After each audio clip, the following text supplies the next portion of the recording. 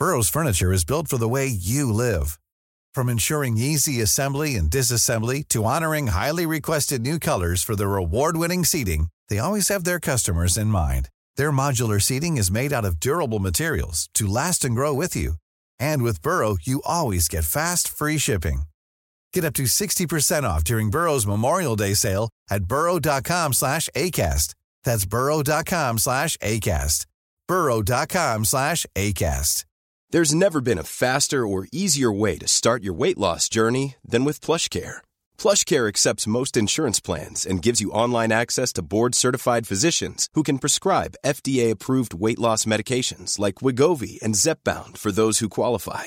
Take charge of your health and speak with a board-certified physician about a weight loss plan that's right for you. Get started today at plushcare.com/weight loss. That's plushcare.com/weight loss. plushcare.com/weight loss. Hey, it's Ryan Reynolds, and I'm here with Keith, co-star of my upcoming film, If, only in theaters May 17th. Do you want to tell people the big news?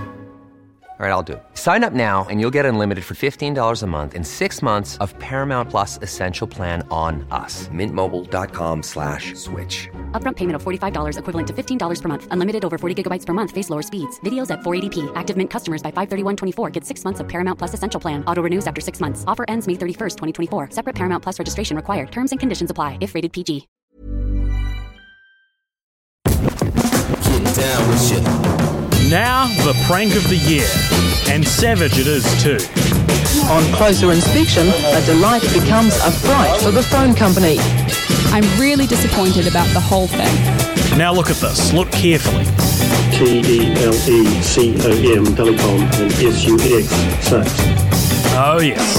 Ain't nothing to work out. Ain't nothing to know.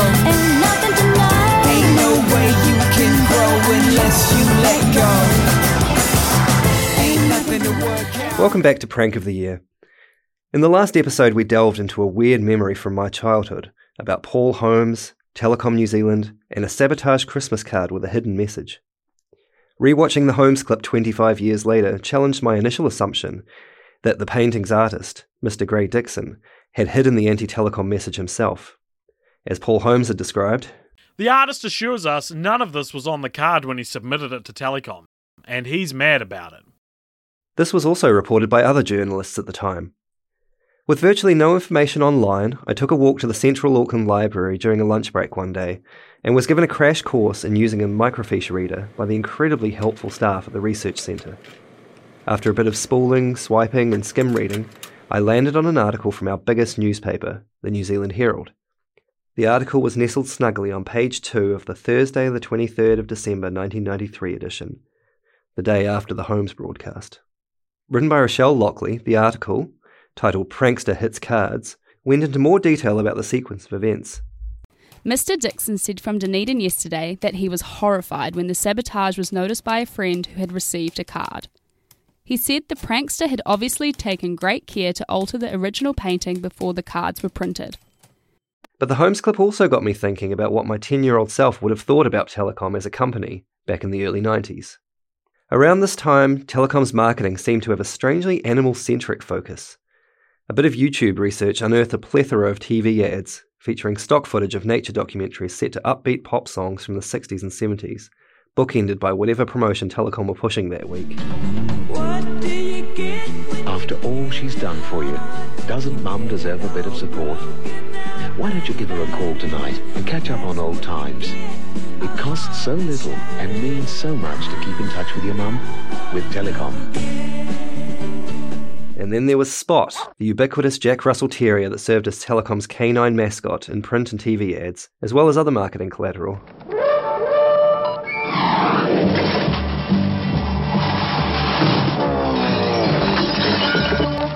For advice on the best way to get your business message across town or across the world, call free on 0800 735 735 now and discuss the business services and products of Telecom. That was quick, Spot. You must have flown across town. Spot, the Telecom difference. Telecom's promotional campaigns painted the company as fun, quirky, and dedicated to connecting friends and family together by enabling them to talk to each other. But if that were the case, then why would somebody take umbrage with the company? The fact remains that somebody planted Telecom sucks on the painting, And if the artist himself denies that he's the perpetrator, then any good detective would start to identify other potential culprits. And how would any good detective go about doing this? Well, I'm not sure, but it seemed like a good place to start might be to try and establish a motive.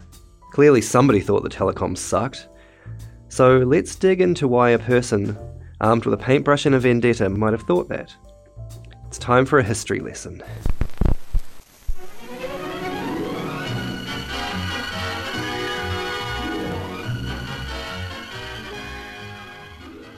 I feel that I should preface this with a disclaimer. I'm not an expert on telecommunications systems or infrastructure. If this is something that does interest you, I can highly recommend Connecting the Clouds, a book written by veteran tech writer Keith Newman, and free to read on his website. Keith wasn't available to speak to us on pod, but gave us his blessing to use his words here, which I really appreciate. So let's jump in. New Zealand's history with the telephone arguably began over a century ago, with advancements made on decades of telegraph-based technology stemming back to at least the 1870s. In 1903, lawmakers passed the Wireless Telegraphy Act, and by 1910, New Zealanders had access to coin-operated telephones for local calling. As national and international calling capability was expanding throughout the first half of the 20th century, so too was the uptake of telephone calling across New Zealand. By 1971, more than 1 million Kiwis were telephone subscribers. Throughout its history, telephone-based communication in Aotearoa fell under the remit of the government-owned New Zealand Post Office. But as demand continued to grow and new telecommunications technology emerged, the post office infrastructure strained to keep up. As Keith Newman puts it, the post office, a government department limited in what it could invest, became increasingly inefficient.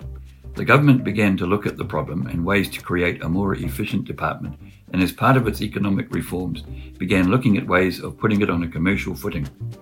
Under the State-Owned Enterprises Act of 1986, it created several state trading companies, including Telecom. In essence, state-owned enterprise is a government-owned company. They're still bound by government policy and report to the Minister for State-Owned Enterprises, but unlike regular government departments, they operate in the commercial sector and generate profit. The New Zealand Post Office was split into 3 separate SEOs: New Zealand Post, which oversaw mail services, Postbank, which took over the Post Office Savings Bank function, and Telecom. Keith Newman explains that in 1987, the government-owned Telecom Corporation purchased the assets of the old post office for $3.2 billion and began work on improving the services and network as the telecommunications market progressively deregulated. This deregulation was seen as a positive step, both by businesses keen to access better telephone services, as well as residential phone users upset with inadequate service, high costs, and, often, long delays in even getting a phone or a phone number. As New Zealand entered the 1990s, Telecom introduced exciting and innovative new products and services, including phone calling cards, the 0800 free phone number, and voicemail. All services that were available overseas, but were brand new in Aotearoa. In September 1990, the government sold Telecom for a total of $4.3 billion, which is nearly $8.5 billion today. No longer a state-owned enterprise, Telecom was now a fully fledged corporate entity.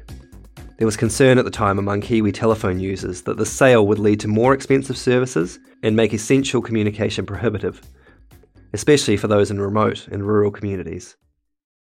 While researching this topic, I uncovered a photograph taken in June 1990 that I think best encapsulated the attempt to assuage these concerns.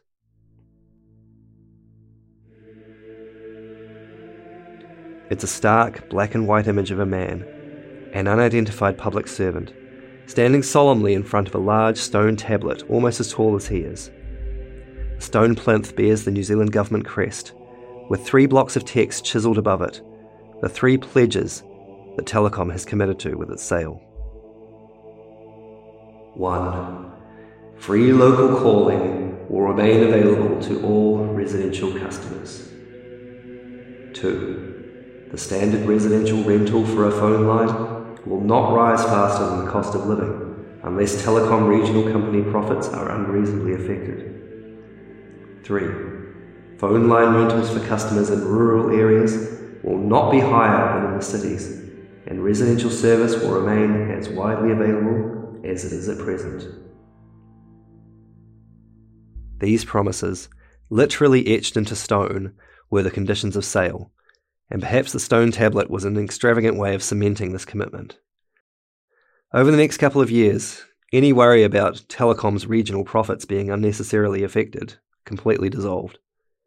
By 1992, Telecom's annual profits rang in at $402 million, ballooning from its total annual profit of $69 million just 5 years prior. These eye-watering profit margins were extracted from the pockets of Kiwi phone users who had no choice. In an age where a landline phone was the sole piece of technology connecting most homes and businesses to the outside world, Telecom remained the only provider in the country. This was a complex organisation that was going through a major transformational process, and my job was to ensure that both localised questions such as why the phone's out in West Auckland, but also broader questions about the process and what was going on, were answered appropriately. The voice you just heard is Dr. Chris Galloway, who today is a senior lecturer at the School of Communication, Journalism and Marketing at Massey University. In 1993, Dr. Galloway was part of the media relations team at Telecom. I think there was a negative perception due to the fact that there was initially no competition. And Telecom was the telecommunications arm of what had been the post office and was still trying to turn itself into a modern communications company rather than just be the phone branch of a government organisation. So there was a lot of adjustment that was required, improvement of standards in all sorts of ways. The company was still the organisation that people loved to hate. I can recall one afternoon a talkback host said to her audience, ring up with your Telecom horror stories. And their switchboard must have lit up because there were lots and lots of people who were sending their complaints in. One of the things that I sought to do as the media relations manager was to build, wherever possible, face-to-face relationships with the people in the media, so that I was more than just a name on a contact list. And that meant that I quite often went to talk to, sit down with reporters and journalists of various kinds. There was one morning after Telecom had just raised the price on one of its products where we had sent out a news release on this. This was on the telephone handset rentals. I took 3 phone calls from radio hosts, including Paul Holmes, before I even got out of bed. That was not what I expected, but that was all part of the job at the time. Our podcast is focused on a very small incident that happened at Telecom, the defacing of the Christmas card. Do you have any recollection of this incident at all? None at all. 1992 also saw the appointment of a new chief executive officer, Roderick Dean, a stalwart of New Zealand's economic and state sector. In the early 1980s, Dean rose through the ranks of the New Zealand Reserve Bank and played a key role in the constitutional crisis of 1984, which is a topic complex enough for its own podcast.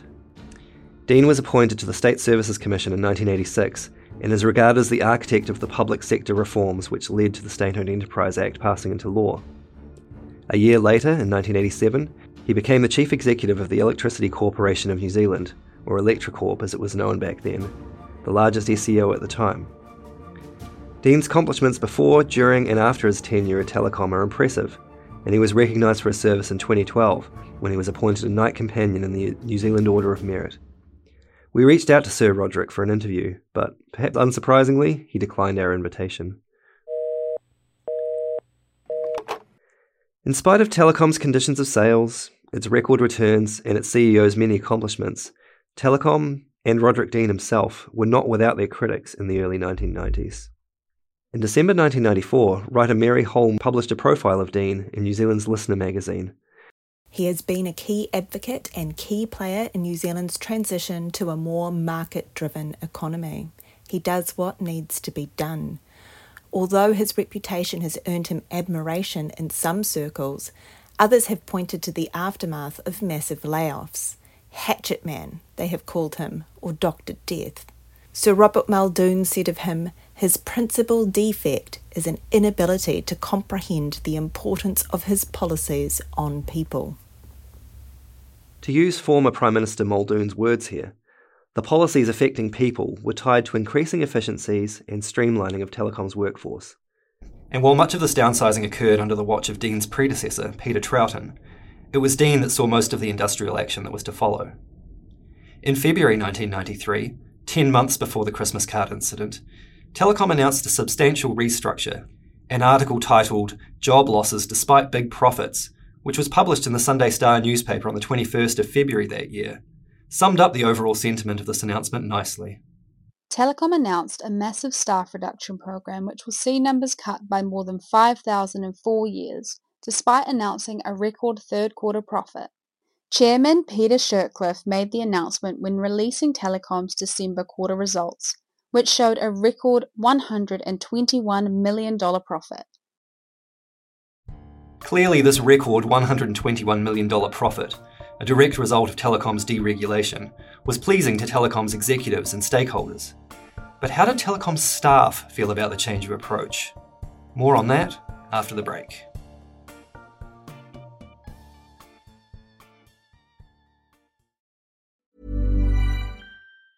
Hey, it's Ryan Reynolds, and I'm here with Keith, co-star of my upcoming film, If, only in theaters May 17th. Do you want to tell people the big news?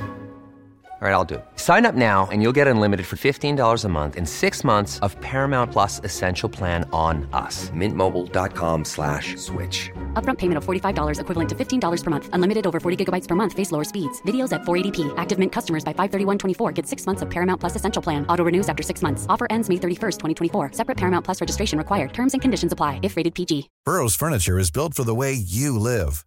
From ensuring easy assembly and disassembly to honoring highly requested new colors for their award-winning seating, they always have their customers in mind. Their modular seating is made out of durable materials to last and grow with you. And with Burrow, you always get fast, free shipping. Get up to 60% off during Burrow's Memorial Day sale at burrow.com/ACAST. That's burrow.com/ACAST.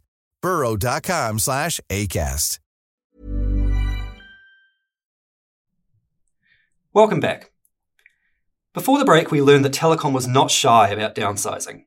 The Sunday Star article mentions, It is aiming for a target of 7,500 staff by March 1997 compared with around 26,000 in March 1987. That's a staggering 71% decrease in just a decade. In 1993, Jan Lipsky was one of the dwindling number of Telecom employees. Well, I was actually 16 when I joined the post office, and I did a 4-year apprenticeship, or a bit over 4 years, 4.5, with the C&M branch in Porirua.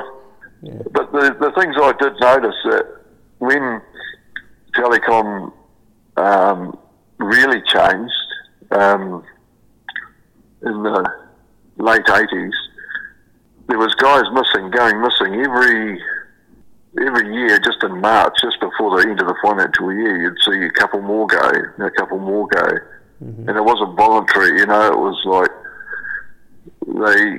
some of them didn't want to go and some of them got pushed. Yeah, they got redundancies, but you did wonder whether it was actually just like selective culling, and the older guys were getting culled out. Yeah, that's sort of the way it ran for a while, up until 93. And in 93, we got sent on a putting people first course. I got sent up to Kanu, stayed in a lovely motel for a couple of days, and they had us doing all sorts of things like mountain biking, belaying down cliff faces, canoeing, kayaking. Anyway, it was all to try to make us feel real good about ourselves, And I drove back feeling, it was okay, it was quite good. But then we got our letters about 2 months after that.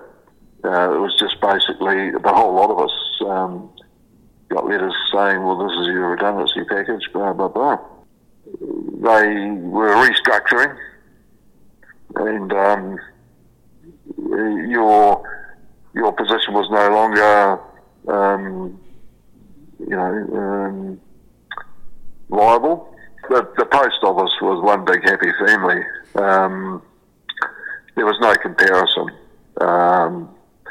Telecom was there as a corporate to make money. They were overseas owned by Bell Atlantic and Ameritech at the time. All the profits would have been going offshore to their shareholders. It was draconian. It didn't take long for it to change. So our project that we're looking at is quite specific. It's looking at a Christmas card that was defaced. Do you recall anything about this Christmas card incident at the time? Yeah, you're talking about 93? Yeah. We got a couple of pins in a box, in a cardboard box with putting people first on them, and I can't remember a card at all.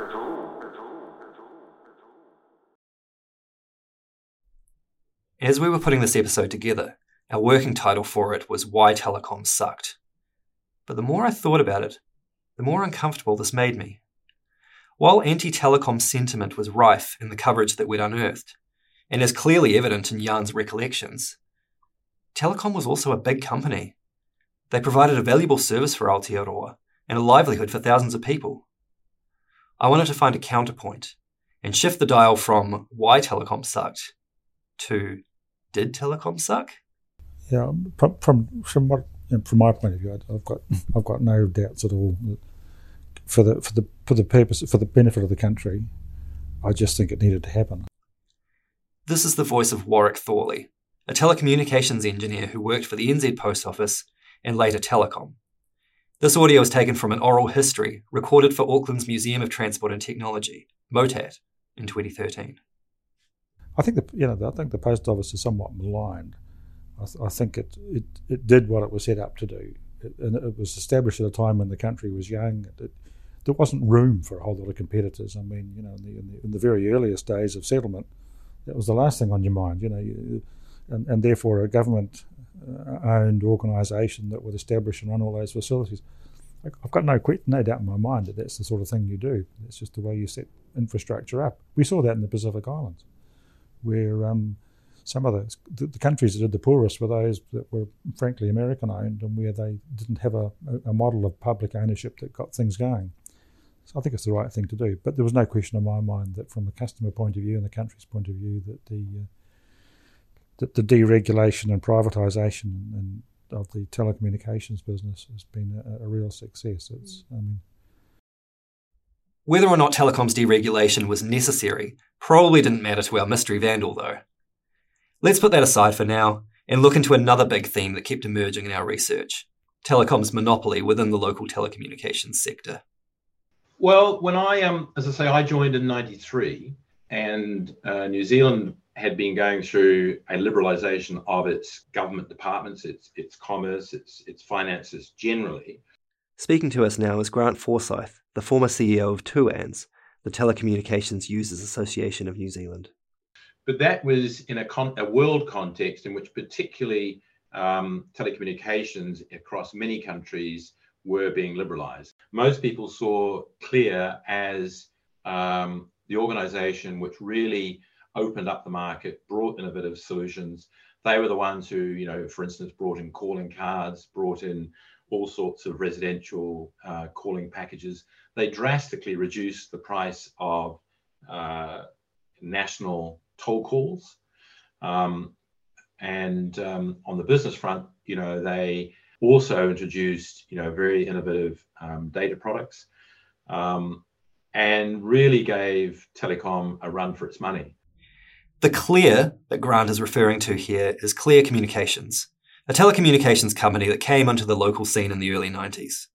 You'll recall that it was their logo that was also hidden in the defaced painting, alongside the Telecom sucks message. We'll be hearing plenty more about Clear in future episodes, But for now, just know that they were a relatively small, upstart company that saw themselves as sticking it to the industry giant Telecom. And so Clear did garner a lot of kudos and support, particularly from the business community, for its innovation and for its obvious need to battle telecom. Clear's entry into the market demonstrated to, mum and dad at home and businesses what it was that they had been missing out on and what it was that they had been paying over the top for. And that, I think, set a lot of people against telecom. Some might say quite rightly too. So I think a lot of people saw how nakedly telecom was constraining Clear in delivering to the people of New Zealand. And, as I've said, I think New Zealanders have a pretty developed streak of fairness.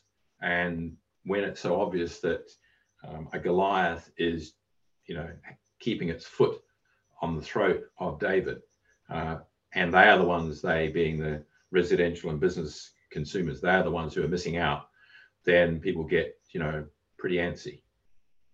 Later on, probably in the last couple of years of my involvement with Tuans, we did start to push back on what was clearly monopoly profitizing by Telecom. And we released a number of reports and papers which challenged the government to rein in and address this issue.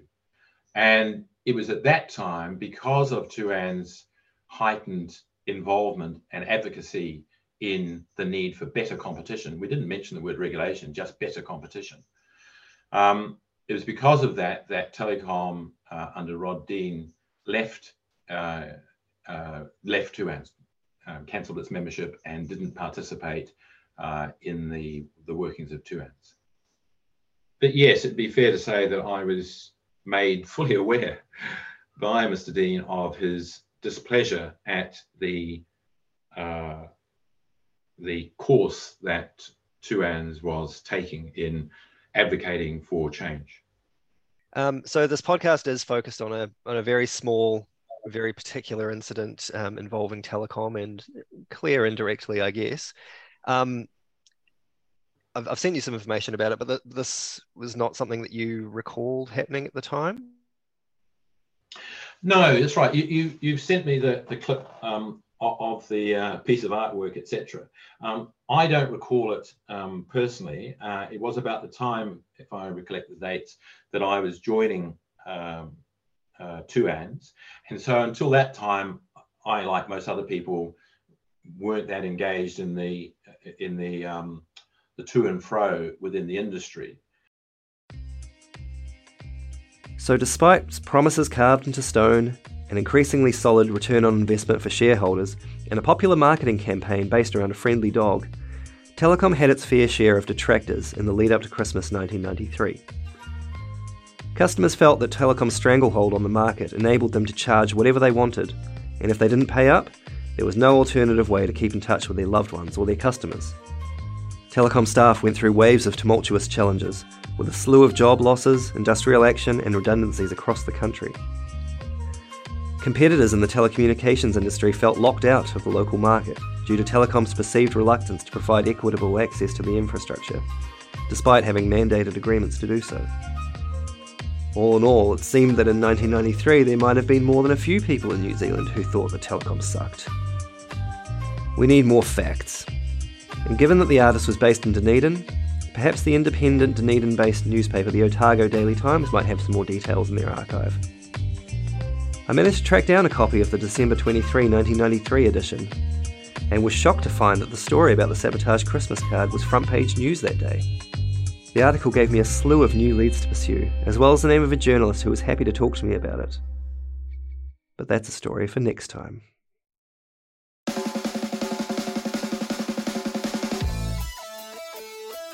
If I knew that tomorrow would be the last day that I live. On the next episode of Prank of the Year, within a couple of minutes, I was thumbing through a large, bound volume of historic newsprint pages. Particularly in the early 90s, the Art Society got used for lots of things. The gallery was supervised during the day while exhibitions were on. so visibility on that exhibition space is pretty limited. Prank of the Year is written and produced by Luke Watkinson and me, Craig Major. Thanks in this episode go to Rochelle Lockley, Keith Newman, Dr. Chris Galloway, Jan Lipsky, Warwick Thorley, Roland and Simon at Motat's Walsh Memorial Library, Grant Forsyth, and Ryan Wolfe at Brevity Studios. Maddie Mitchell was the voice of the NZ Herald and Sunday Star articles.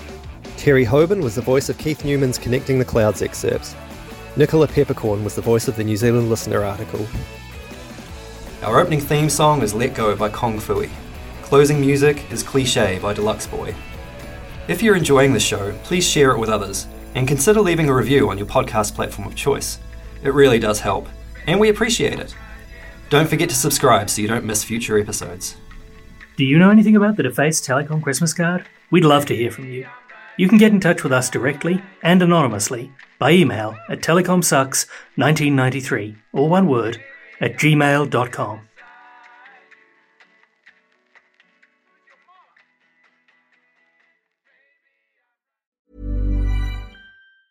Planning for your next trip? Elevate your travel style with Quince. Quince has all the jet-setting essentials you'll want for your next getaway, like European linen, premium luggage options, buttery soft Italian leather bags, and so much more. And is all priced at 50 to 80% less than similar brands. Plus, Quince only works with factories that use safe and ethical manufacturing practices. Pack your bags with high-quality essentials you'll be wearing for vacations to come with Quince. Go to quince.com/pack for free shipping and 365-day returns.